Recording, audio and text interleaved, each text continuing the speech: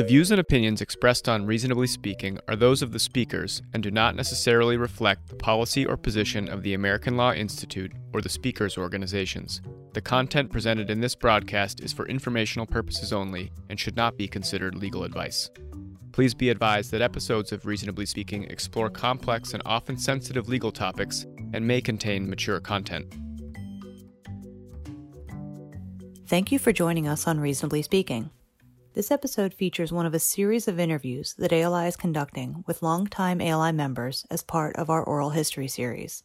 In this episode, ALI Council member Kenneth Frazier of Merck is interviewed by Alfred Putnam of Faegre Drinker Biddle and Reath. This interview was conducted on January 22, 2020. Ken Frazier has served as the chairman of the board and chief executive officer of Merck since 2011, where he has substantially increased Merck's investment in research, including early research, while refocusing the organization on the launch and growth of key products that benefit society, including vaccines. Ken joined the company in 1992 and has held positions of increasing responsibility, including general counsel and president. Prior to joining Merck, Ken was a partner with the Philadelphia law firm of Drinker Biddle and Reath. Ken's contributions, especially in the legal, business, and humanitarian fields, have been widely recognized. He sits on several boards, including Weill Cornell Medicine, ExxonMobil Corporation, and Cornerstone Christian Academy. Ken received his undergraduate degree from Penn State and his law degree from Harvard Law School. Interviewing Ken is Alfred Putnam. Alfie is senior counsel and chairman emeritus at Faegre Drinker. He is a trial and appellate litigator who served a 10-year term as chairman of the firm from 2005 to 2015. He has served as both president and chairman of the University of Pennsylvania Law School American Inn of Court. He has also been active in the nonprofit health sector, currently serving as chairman of the Lankenau Medical Center Foundation. He earned undergraduate degrees from Harvard University and Oxford, and his law degree from the University of Pennsylvania Law School. Alfie and Ken first met as summer associates at Drinker Biddle and Reath. We'll now turn to the oral history interview. The first voice you'll hear is Alfie Putnam. We're here to talk about you. So you grew up in Philadelphia, and tell us a little bit about that, where you came from. Well, I was born and raised in North Philadelphia, not very far from where we're sitting right now. A neighborhood that was a tough neighborhood, but was a tough working class neighborhood when I grew up. It's now, unfortunately, a much tougher neighborhood, in the inner city of Philadelphia. I was very fortunate to come along at a time when the social engineers in Philadelphia were experimenting with the public schools, and I'm the eighth of my father's 9 children, second of my mother's 3 children. But in any event, my younger sister and I were put on buses and sent to schools outside our neighborhood. And those schools turned out to be rigorous, or at least comparatively rigorous, with respect to what was available in the neighborhood. And that explains my whole life thereafter. Well, you had older siblings that had, shall we say, different prospects in life, and a younger sister who, didn't she go to Springside or something? She went to Shipley and became a concert pianist. Yeah, well, that's the right. So, I always think, you have studies and not talking about birth order, right, and how it means something, but I don't know that the studies actually are quite the same as the example you're giving. Yeah, I mean, the reality of the world is that our society was grappling with some issues around equity in the early 1960s. Dr. Martin Luther King was, in some ways, trying to raise the consciousness of the country. And my younger sister and I just happened to be in the birth order where what was clearly an experiment, a social experiment, was going on in school desegregation, which is different from integration.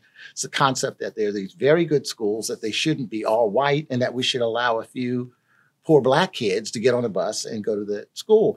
I hated that. I have to say, I absolutely hated that, because the kids that were on my block, the kids that I played with every day, they all went to school together. They walked to school, they came home together, they played basketball.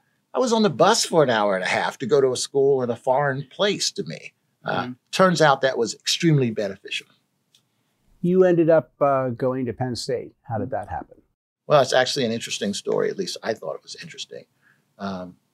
My mother's sister, who was a funeral director in North Philadelphia, had a very good friendship with Robert N.C. Nix Sr., who was then one of the few Black congressmen in the country.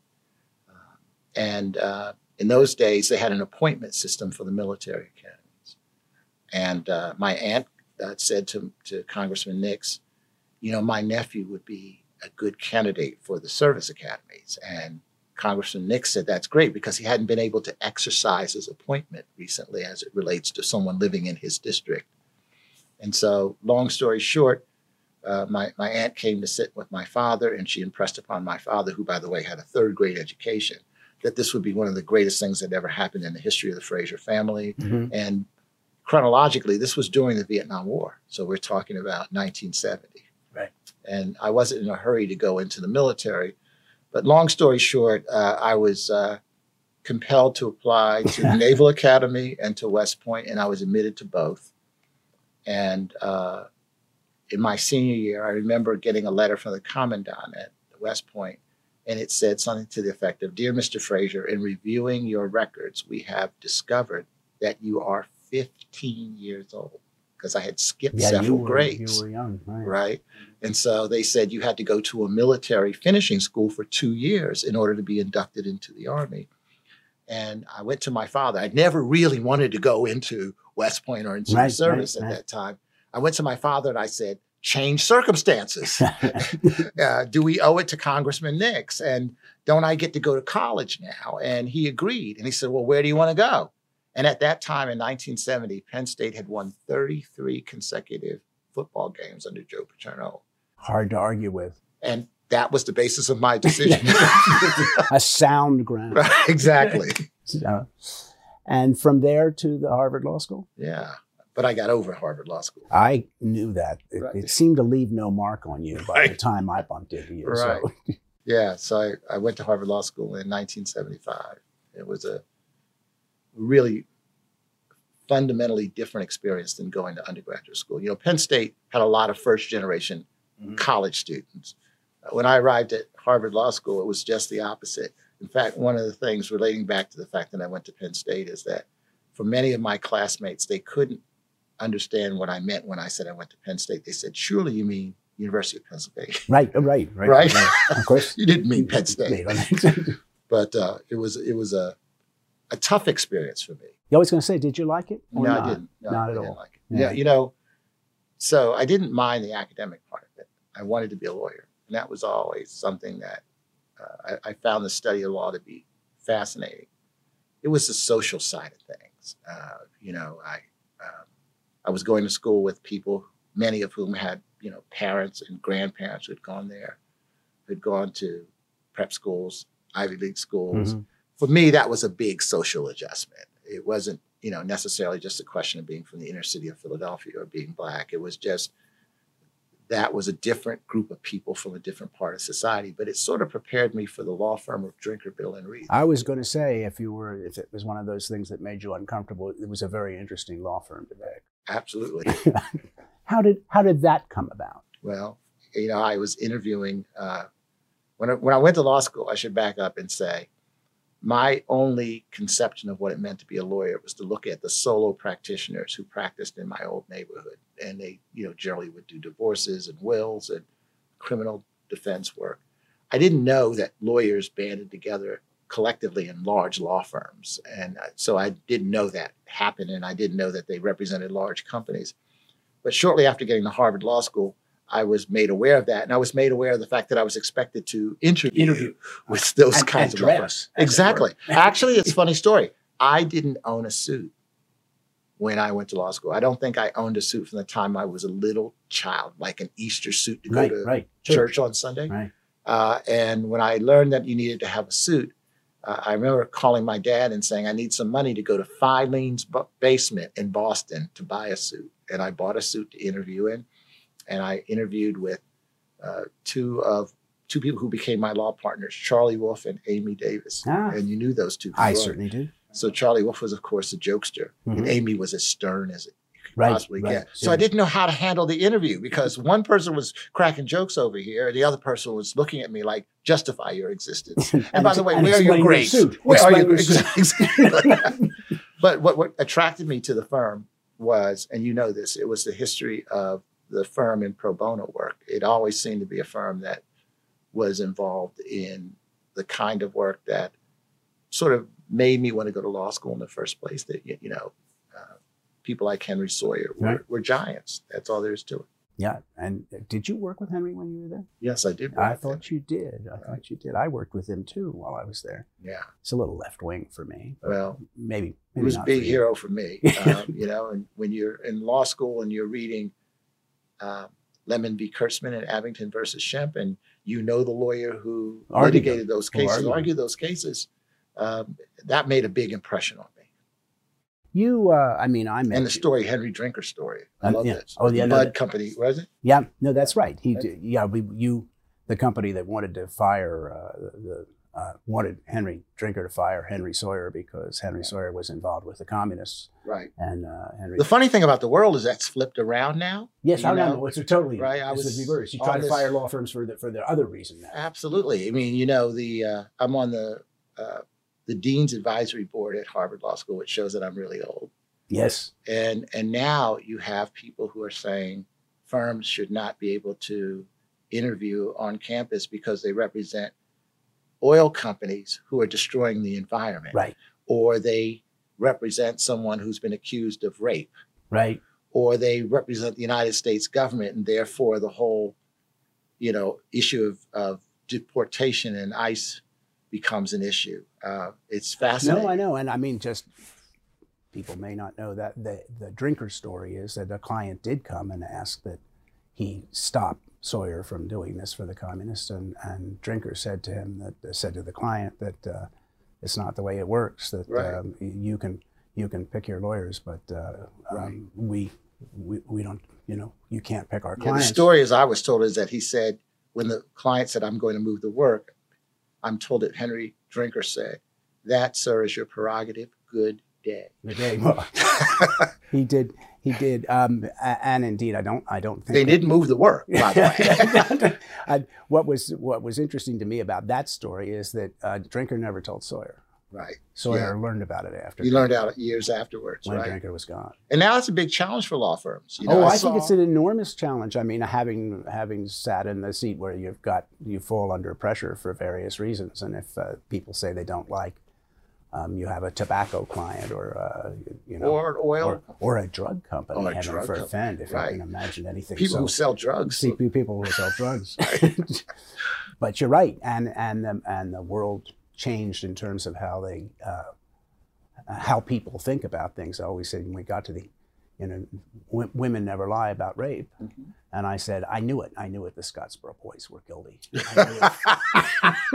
I always Touché. thought so. Always thought Touché. Well, but that's the issue, right? I mean, right. it's as on the Dean's Council we were having this conversation, and the Dean of Harvard Law School doesn't know how to say that there's this ethos, this set of values that trumps whatever your personal political predilections mm-hmm. are, then that's the concept that everyone deserves representation. And when you think about firms as large groups of people, thousands of lawyers now, what's the likelihood that one lawyer won't take on a client that another lawyer disapproves of? Well, that's the thing. You get to it internally. I don't need to wait for the clients, right? You're going to have somebody internally who's going to say, you can't possibly be representing. And I end up saying, well, I'm not. Well, I had a little bit of that when I was at Drinker, Biddle, and Reed. Yeah, sure. With the smoking and health cases, there would be a few virtuous people saying, "How can you represent those people?" You're not going to tell people you represented some cigarette people, right? Well, maybe I won't have to admit that because this tape won't be seen by anybody other than us. And then there were people, as we were doing the work for the prisoner on death row in Alabama. How can you represent murderers? Yeah, I had that. I think I asked you. I think you did.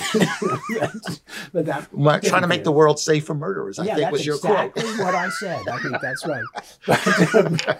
But no, you did do it. It's sort of interesting. Well, you go back for a little bit. You show up at Drinker.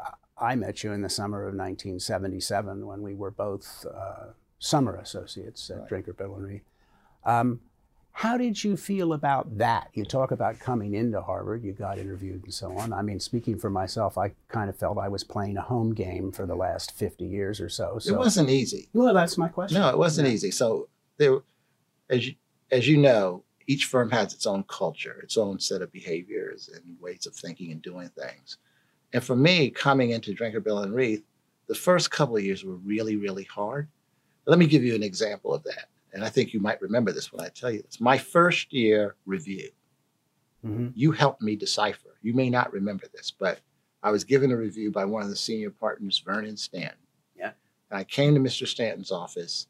And the thing that I remember most about this, of course, your heart is in your throat. You're thinking, is this the end of my legal career, my early undistinguished legal career? And I go into Vern's office, and he could not have taken the time to read the written reviews before I arrived. So I had to sit there while he was reading the reviews in front of me with this incredibly scary scowl on his face as he looked at one, read it, looked at the next one, read it. And then he looked up at me, and here was essentially my first year review. He said, well, Kenny, you're doing all right, but you've yet to show that little spark that a boy needs to get into Princeton. Well, Do you remember that story? Because I remember coming to you, and you said, well, you know, if you went to the Chestnut Hill Academy, the really smart boys went to Princeton and Harvard, and the not so smart boys went to Penn. That's right. But coming from North Philadelphia, I didn't know what to make of that. What to think of that. Right? Yeah. Well, but you're early on, at least it seemed to me, once we were full-time lawyers, you were getting sort of chances in what I call real trials. And that was interesting to me. You got to try some cases. I did too a little later, but I remember sitting around and you got a call from some judge who said, oh, we're taking you off the list and you hadn't had a trial yet. And he said, that's all right, you're not going first. Right. Or whatever it was. Well, I got some really good opportunities, and I can draw a connection between the job that I have now as CEO of Merck and what you just said, because I was assigned to do a case for Bob Ryan, who was a senior partner, a very great lawyer, Drinker, Bill and Reath, who was the main lawyer for Merck. Recently gone, sad to say. I did not know he passed away. He did, just earlier, last year. I did not know that. Down in Florida. But anyway. So Bob Ryan had this case, and there were other lawyers on it. A lawyer by the name of Mike Floyd was on the case. Underneath him was a very junior partner named Jim Sweet, and I was the associate. Yeah. And this was a case for... So you were doing the work. Right? Yes, exactly. That particular This line. was a subsidiary of Merck, which is no longer a part of the Merck, called Baltimore Aircoil, which made those large cooling towers that you see on top of buildings. And it was a longshoremen and harbor workers case. And we were getting ready for trial in about a week or so. And I was working on the jury instructions. I remember we were all sitting around in a conference room. And I think Mike Floyd was going to take the lead in the case. And I said to Bob Ryan that I'd love to have a chance to try the case. I'd been at the firm maybe 13 months at that point. Right. And he looked at me sort of, are you serious? And he said, well, go home, Kenny, and come in Monday. This was a Friday afternoon. And show us how you would open to the jury. And, you know, I remember I had a date that Saturday night, but I scrapped that. And I worked really hard over the weekend to try to prepare an opening statement. And I came in on Monday morning and I told Bob Ryan what I would say. And he got on the speakerphone. They used to have those things on the cradle. Right. And he got on the speakerphone with Bob Bance. Yes, sure. Who was the general counsel of Merck at the time. And I still remember the conversation. He said, we have this young feller who wants to try a jury trial. And it's not a lot of money. And, you know, he's got to get his experience somewhere. And believe it or not, Bob Bance thought that was great. He's like, well, give the young fella a chance then. Right? So they said, you can do this. And I went down and it was in front of the then chief judge, Judge Luongo. And they sent Jim Sweet with me to make sure that I didn't, you know, pass out or throw up on myself, right? And we tried the case. And what I also remember was the plaintiff's lawyer, I think this was unique to the Philadelphia bar maybe at that time, was extremely solicitous of the fact that I was inexperienced, right? We went back in chambers and Luongo said, this is his first trial. We're going to play it down the middle here, right? Right. There'll be some things that he doesn't know, but we're going to, you know, play it down the middle. And the jury gave a verdict for Baltimore Aircoil in the case. And your career was made. Yeah, actually, I think that that helped Bob Vance know who I was. And thereafter, he would request that I be put on cases of, increasing size and complexity. Mm-hmm. And I can draw a direct connection between that and ultimately becoming general counsel of Merck and then ultimately becoming CEO. Mm-hmm. I guess what I'm trying to say is Drinker, Bill, and Reith at that time, there were a lot of really great lawyers, the Henry Sawyers, the Pat Ryans, the Bob Ryans, the Mo Brooks of the world. And it had a pedagogical bent to it. I guess I was trying to say. Mm-hmm. You remember that too. I do indeed. It wasn't all about billable hours. It was about professionalism, and people cared about developing young lawyers. And if you really wanted to become a good lawyer, people cared about that. And I'll just say one more thing about coming from North Philly. I sometimes think about the absence of political correctness in that context because, I was from another world. I was a stranger in a strange land. And people could have said, well, let's not offend him. You know what I'm trying to say, Alfie? They could have said, I do. They could have said, maybe we should treat him with kid gloves. Yeah. I can still remember going to Henry Sawyer's office one day where we had a case, the Penn's Landing case, and Mayor Good was the mayor at the time, and we were representing the Penn's Landing Corporation. And I wrote a letter to the city solicitor and to the mayor on behalf of Henry, and I made the god-awful sin of splitting an infinitive. I saw you do that. Right. Yeah. I came into Henry's office and he looked up at me and he pushed the letter across the table to me and he said something to the effect of, Mr. Frazier, our clients pay us good money to practice the law. They have every right to believe that we are facile in our native tongue. Which is the Drinker, Bill, and Reith way of telling you off. In my old neighborhood, they would say, hey, dumbass, don't do it again. What is that? What is that? Well, you did. I mean, you were developing, I think, a reputation within the firm as a kind of a go-to trial lawyer. And I should say nowadays, for many years later, it's very hard for a young lawyer to get a chance to try anything because people don't try much anymore. Right. And so you got to see juries. I got to see some juries when I was younger, but they're rare if you're well, what, 2% of all civil actions tried in the federal courts. You don't get chances. But I guess my question is, did you, because obviously you did end up leaving the firm, which no one could understand, and going to some other world. Do you ever regret not turning into, because you would have been a very successful trial lawyer. I absolutely do regret it. I mean, first of all, I would never have left the firm if it was a decision that I made on my own. Mm-hmm. So I'll come back to that in a minute. But all I ever really wanted to be in my life was a jury trial lawyer. It's the reason I went to law school. I don't want to be corny or cliche, but, I remember being a kid and watching the movie To Kill a Mockingbird and saying that's what I want to be. I want to be a lawyer for people in that way. Mm-hmm. So, and I found myself with more and more opportunities, and I was getting an opportunity to do the kinds of cases that I like, including a death penalty case and that kind of thing. I only went to Merck because Andrea, my wife, was the placement director at NYU Law School, and her view of the legal profession was more from the headhunter side of things. Mm-hmm. And so when Merck made the offer for me to go, I was just going to be polite and go and talk to Dr. Vagelos, who's the CEO, and decline because I didn't want to offend the client. Right. But Andrea said, I think you might want to rethink this because I remember her saying, I don't think the next generation of lawyers will work as hard for you as you work for Henry Sawyer. Mm-hmm. That might well be true, but in any event. And so that transition, I mean, you probably ought to come back to the Cochran case, but that transition, going from law firm to a business world, I've had some friends who've done it, and they all have had some difficulties. I mean, it was boring.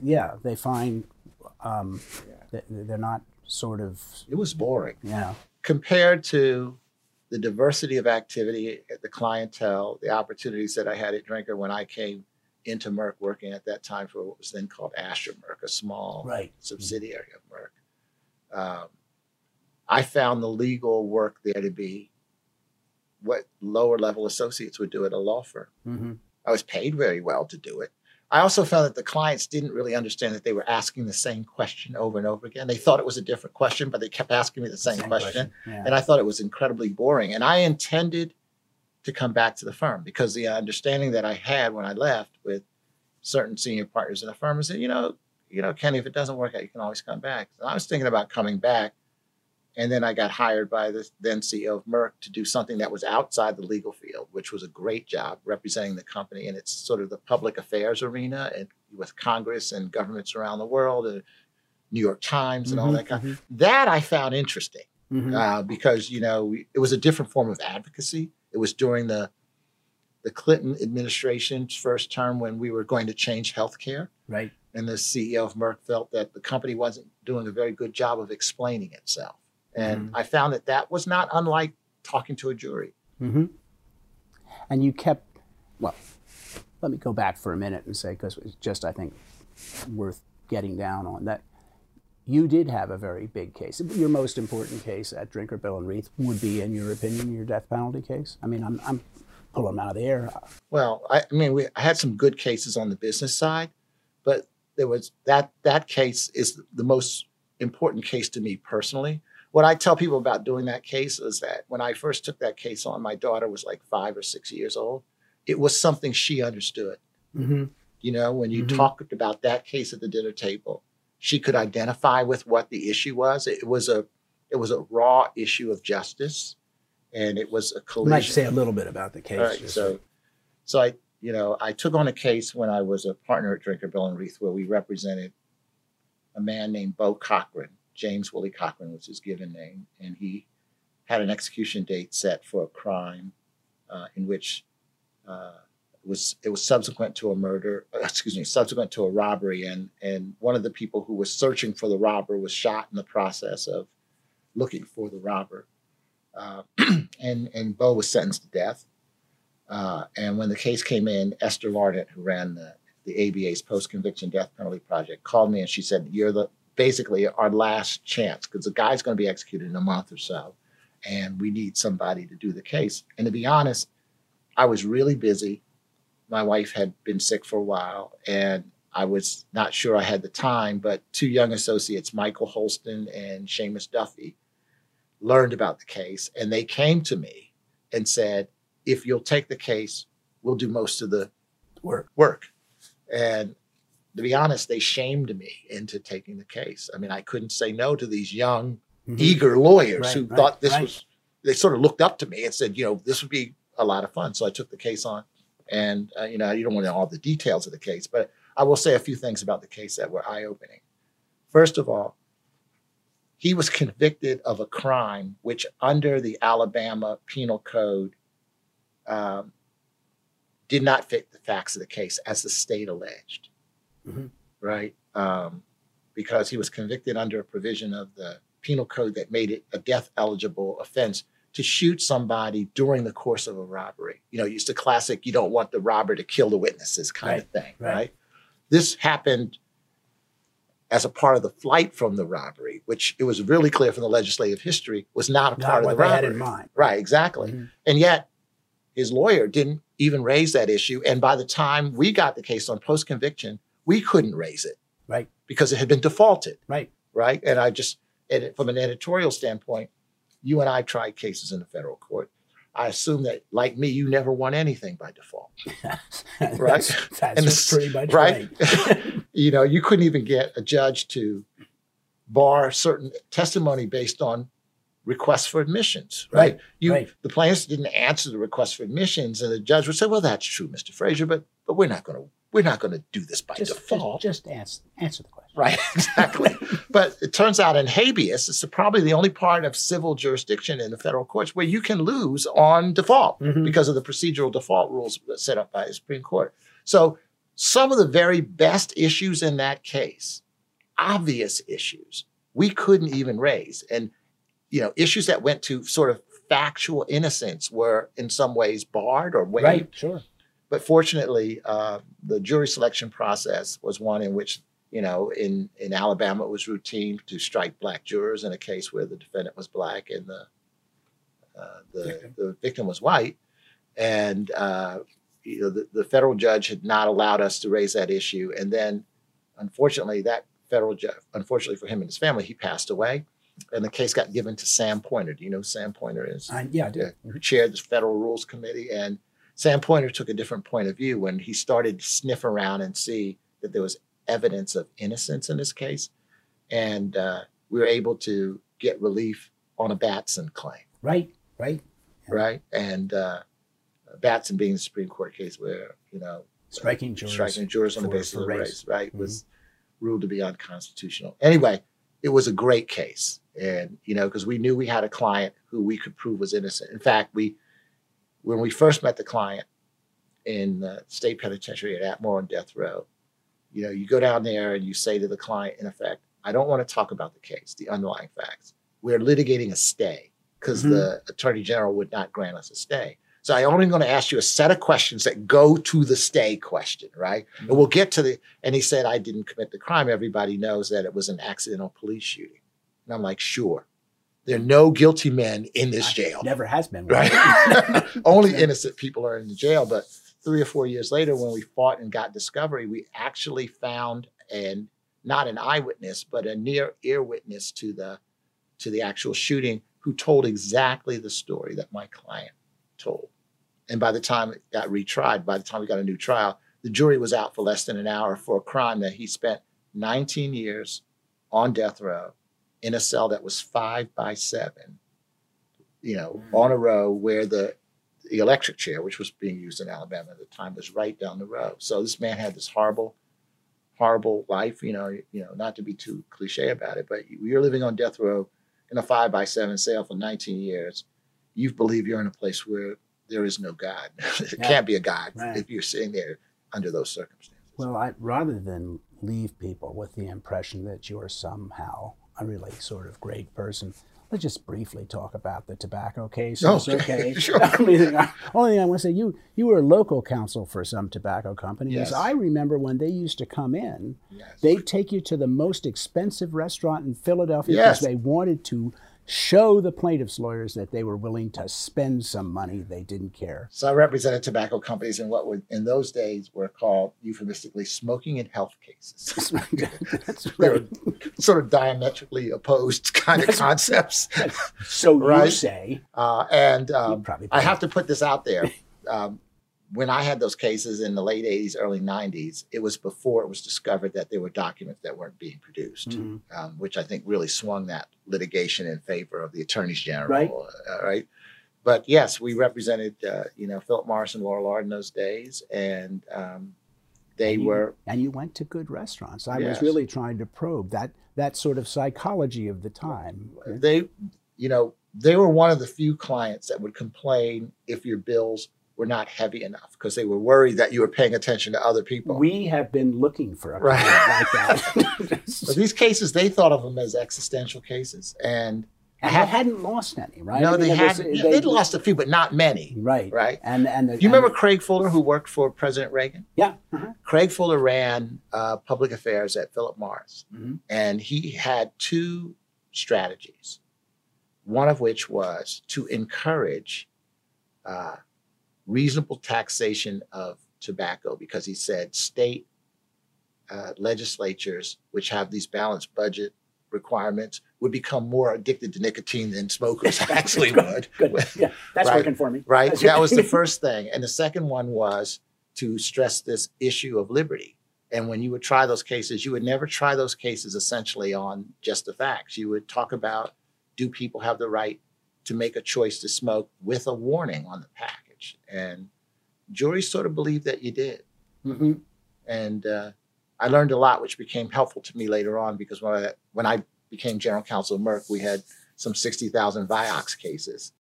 I remember that. Right. And as I recall, not to probe, but Merck was accused of adopting what is called the junkyard dog strategy in dealing with Vioxx cases. Yeah, which I learned from smoking and health cases. Right. I mean, and if the Right. junkyard dog strategy, for those who don't know, it really is to make it very, very hard for the plaintiff and to make sure you're going to try every one so it's just not a big payday and make them prove their cases. Right.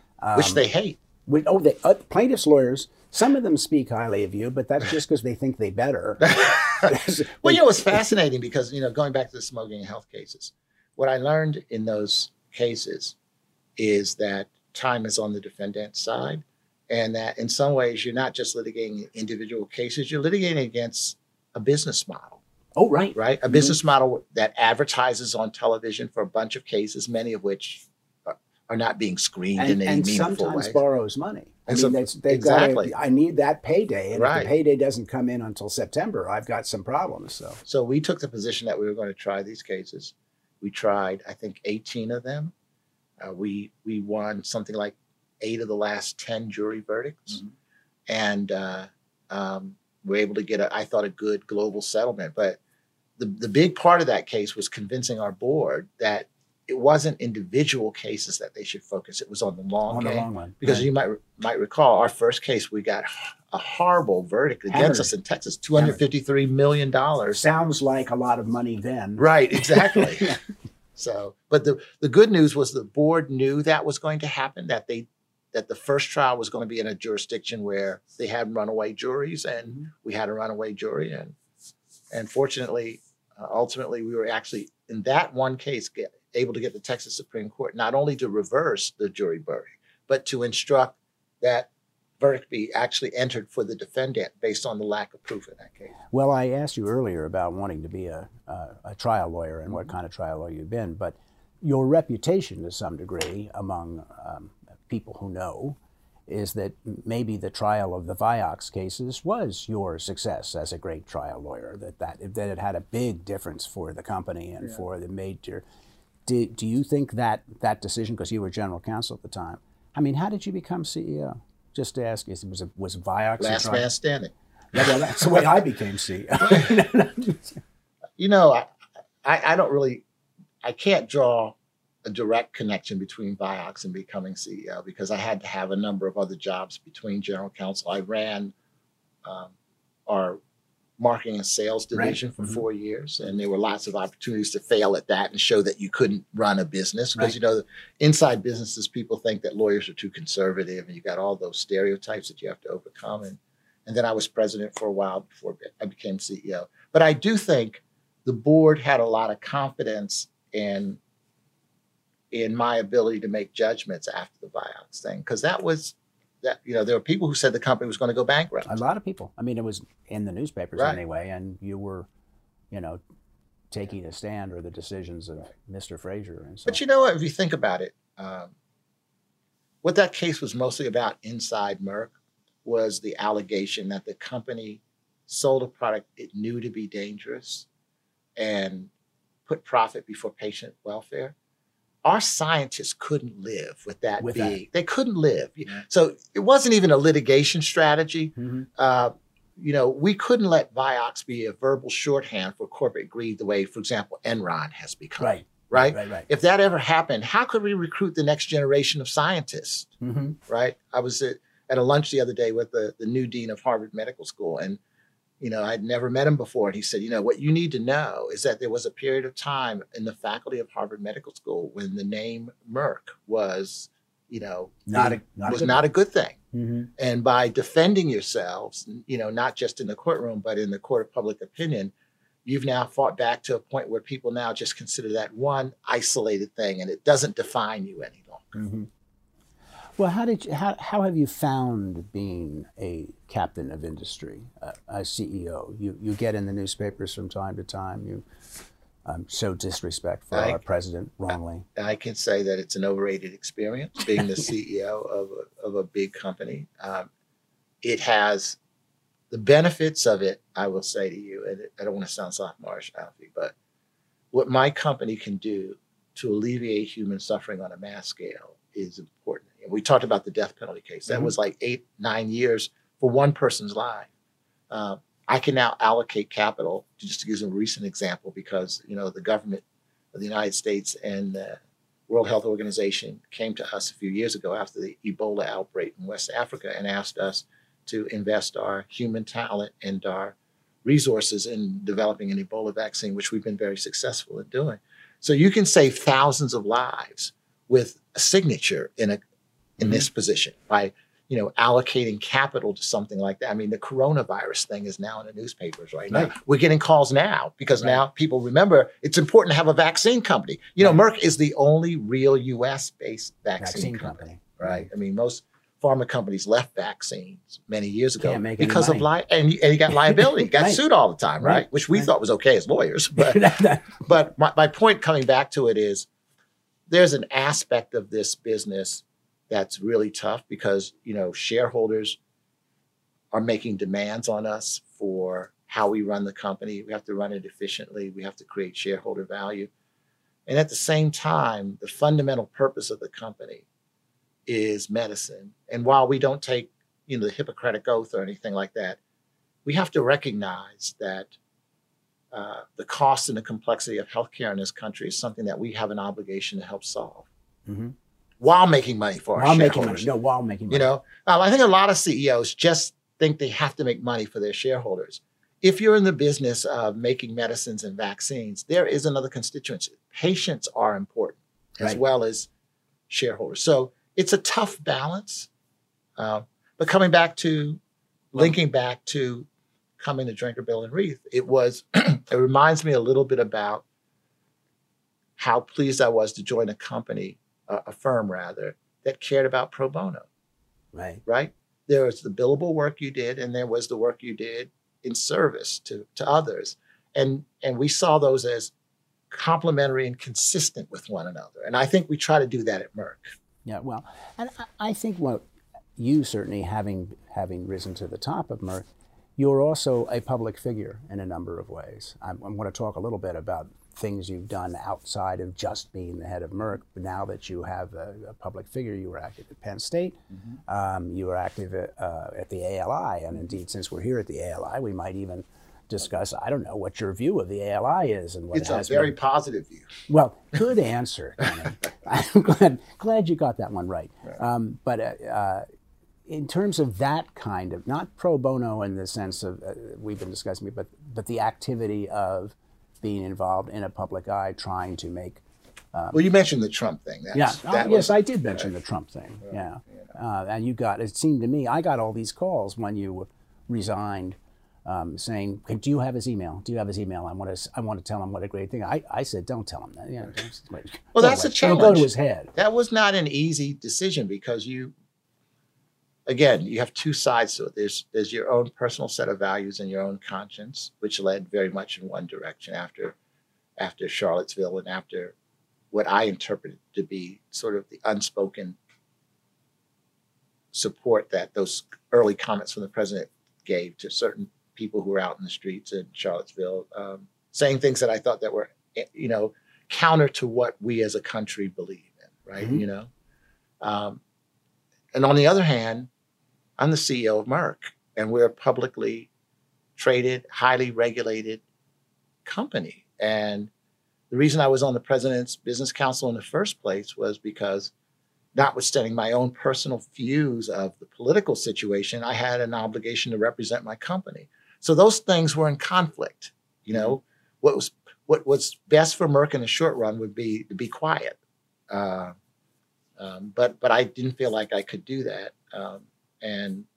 So I thought we needed to not only withdraw, but I needed to say publicly why I was withdrawing. And of course, the president knew how to respond immediately with a tweet. He said, 2 tweets, actually. that's my boy. Right? So those are challenges when you're in that public situation. Or even something like the Ebola vaccine.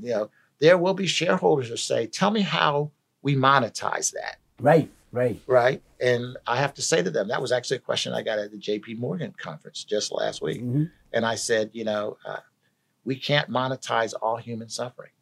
We could monetize enough of it. Yeah, we'll be fine. We'll be fine.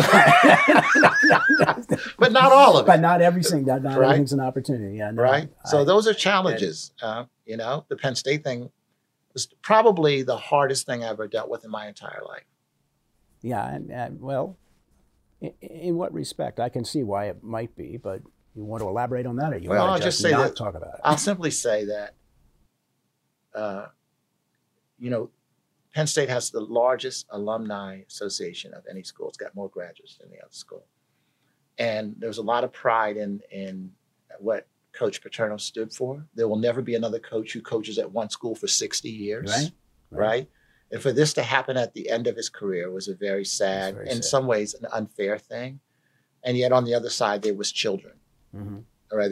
There were children, and the question was, are we going to take a stand here for children? And, you know, too often around our society, people look the other way, not necessarily because they approve of what's happening, but because it's hard for people to actually deal with it. They don't want to deal with it. It's really hard.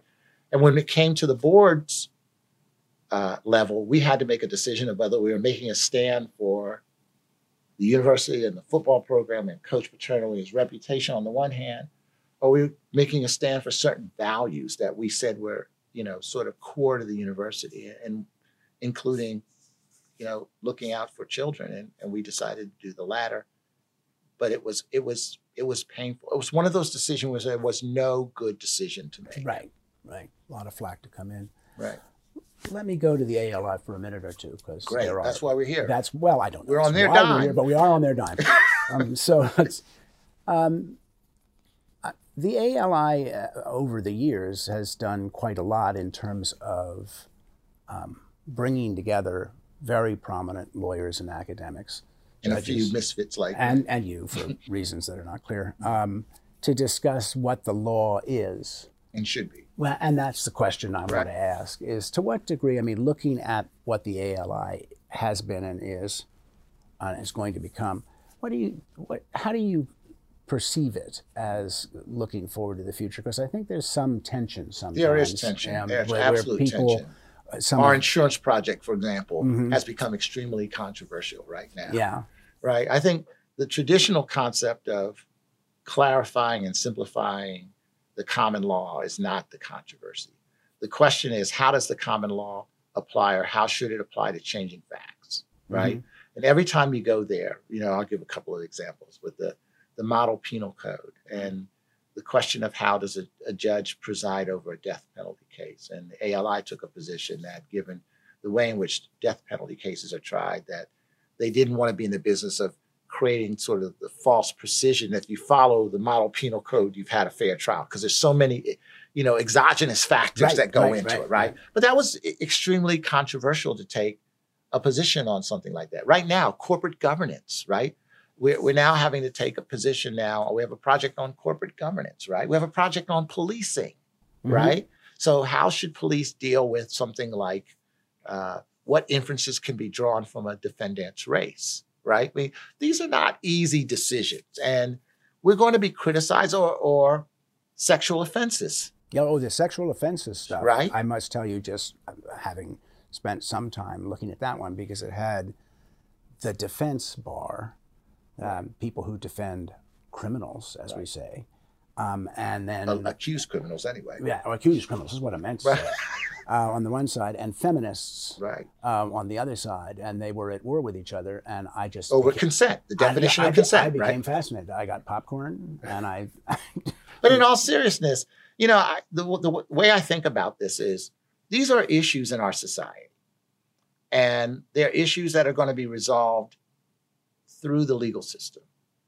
And if the ALI, with the kinds of people that you just alluded to, doesn't try to grapple with them, how do we grapple with them? I mean, it's not like we created the issues around, you know, policing and race. Right. It's not like we created the issues around Me Too and the evolving sense of what it means to provide, you know, consent in the context of a sexual encounter. We didn't create those issues, right? We didn't create the issues around sort of what's the purpose of a corporation and how many constituencies does the corporation really serve. We didn't create those issues. Those are issues that are in society. And so if the ALI decides not to speak to those issues, what we get out of that is we become non-controversial. Right. But at the same time, I believe we become completely irrelevant on the issues that really matter. And I think lawyers do have a role to play in a lot of these incredibly contentious societal issues. And I think, well, my own sense is, of course, on any of the issues, what starts to happen is you see 3 states suddenly, judges in the Supreme Court of Oregon says something, and it's either a good idea or a bad idea, Right. but it starts to be said, and it becomes the minority view or the majority view. I think the question that people sometimes struggle with on ALI issues is, to what degree is an ALI report discussing what is a minority view and a majority view, and fairly it always describing both sides. It always did. It always did. It's always Right. been that way. Right. Or, we talked about cigarette cases, right? Right. Mm-hmm. Right. Mhm. So the restatement of torts is that you and I learned in law school. right. Cigarettes were Well, you unavoidably learned. unsafe products. Right. Right. Mhm. They had a real strong defense. Mhm. Right.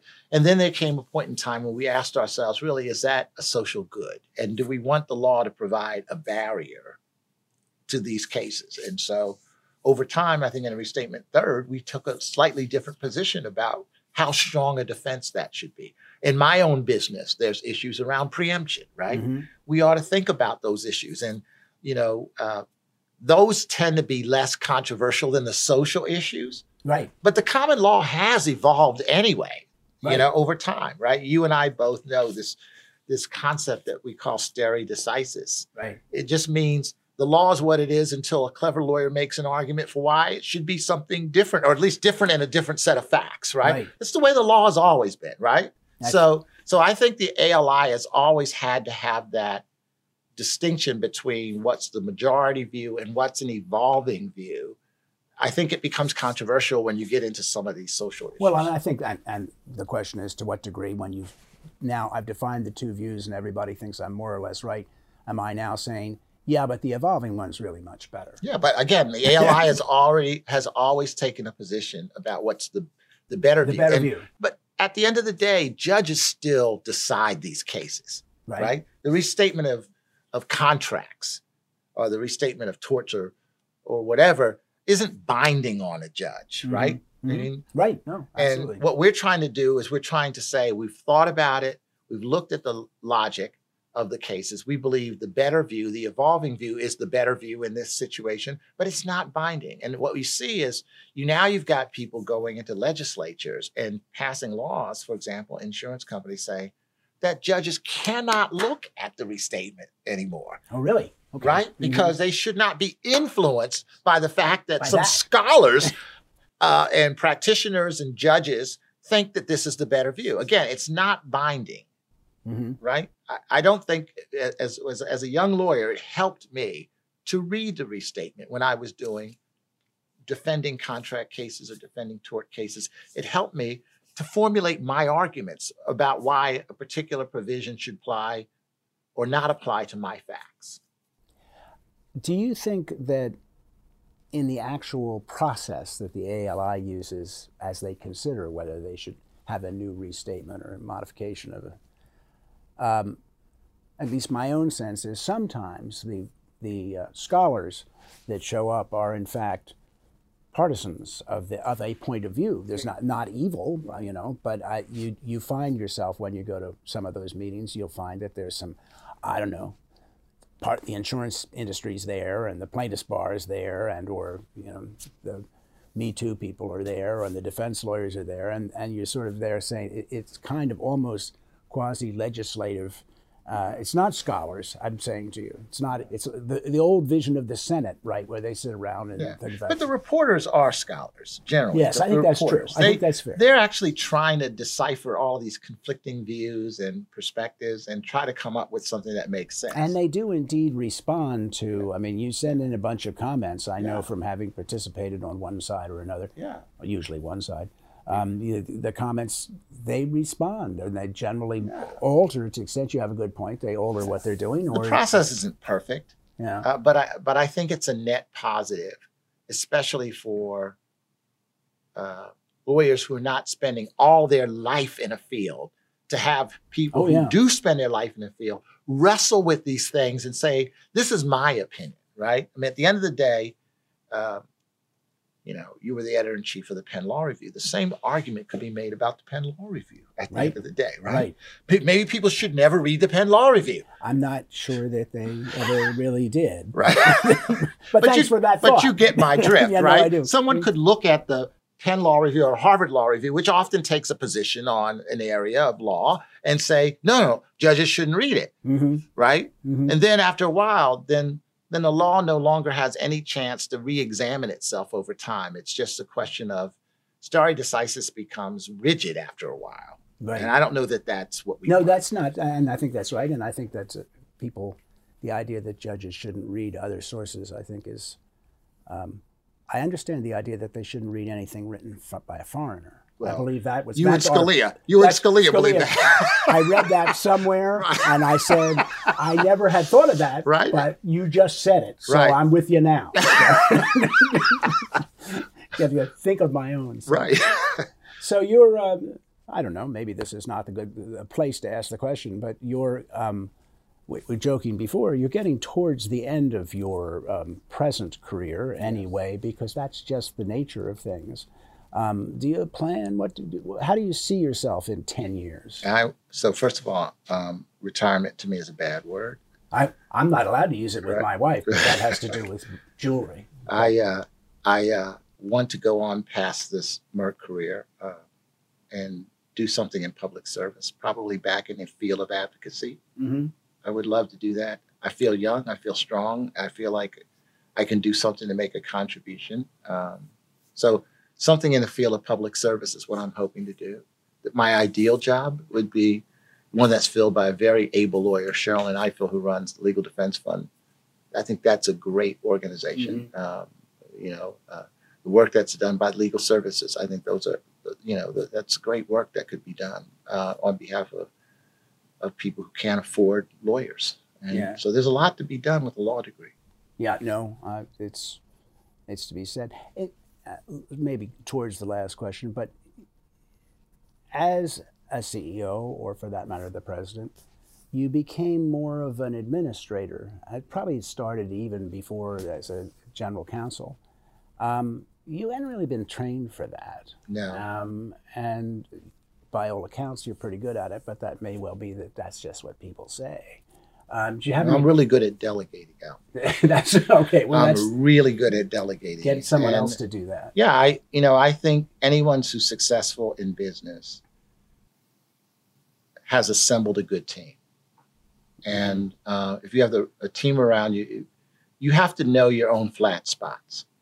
And I have a lot of flat spots, and I make sure that there are people on my team who compensate for them. So those administrative issues, financial issues, and Merck scientific issues. Yeah, I was going to say, right? I want to make sure that I have world-class people thinking about those issues. I think my job is very simple. I try to do three things in my job. Number one is to set the course for the company, which for us is at a time when other drug companies were not investing in research, we invested more in research, right? So that's it. That's the direction of the company. The next thing is you get to allocate scarce resources. I get to decide whether we're going to spend money on an Ebola or not. Right. And so I try to listen to the arguments for and against different opportunities to invest in those things that I think are going to be best for patients and best for the company in the long run. And the last thing and the most important thing that I get to do is I get to decide who the people will be who will be in the important jobs. And I always think, they said about President Reagan that his genius is putting really good people in the important jobs and then getting out of their way, right? And, I think if I've been successful at Merck, it's because I've tried to put really good people in those jobs and get out of the way. When you're the CEO of a company, a lot of people will tell you you're at the top of the pyramid. I think that's not true at all. If you're successful, it's because you've been lifted up by all these other really talented people. If you were thinking back now and approached for advice by, I don't know, some college student about what career path to follow, what advice would you? The world's changed since we were young in terms of what's a promising place to go and what's not. I've stayed at the same place for 40 years. No one does that anymore. What do you think young people ought to be doing with their lives now? Well, I think it depends on where their passion is. And, I'm very fortunate that I knew I wanted to be a lawyer, and it was everything I hoped it would be and more. But I know there are a lot of young people who go into law firms and practice law who are miserable. Hate it. Yeah. They absolutely hate it. And so I think the key is to find something that you're passionate about that makes you feel good when you get up in the morning. I know it sounds like a cliche, but when I was practicing law, it didn't feel like work to me. When I came over to the business side, I realized I was working because it wasn't natural to me. People ask me, do you enjoy being CEO of Merck? I say, no, I don't enjoy it one bit. But you know what? I do have a sense of satisfaction and contribution that I'm making in this role. But I think you should try to find the things that you're passionate about, and you should seek some adventure. I mean, Drinker, Biddle, and Reith. Remember, you guys let me go to South Africa. Yeah, I do remember that. What was that during about? Apartheid, right? Yeah. You could go to South Africa and teach in black law schools during apartheid. And what I loved about that Did you bill for that? No, I didn't. Yeah. What I loved about that opportunity was a senior partner now, God rest his soul, named John Ballard, said to me, the only thing we ask is that you come back with good stories. Right?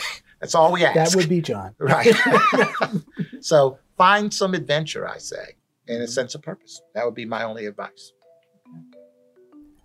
Well, I'm pretty much done asking this man questions. He seems to have gotten very few of them right.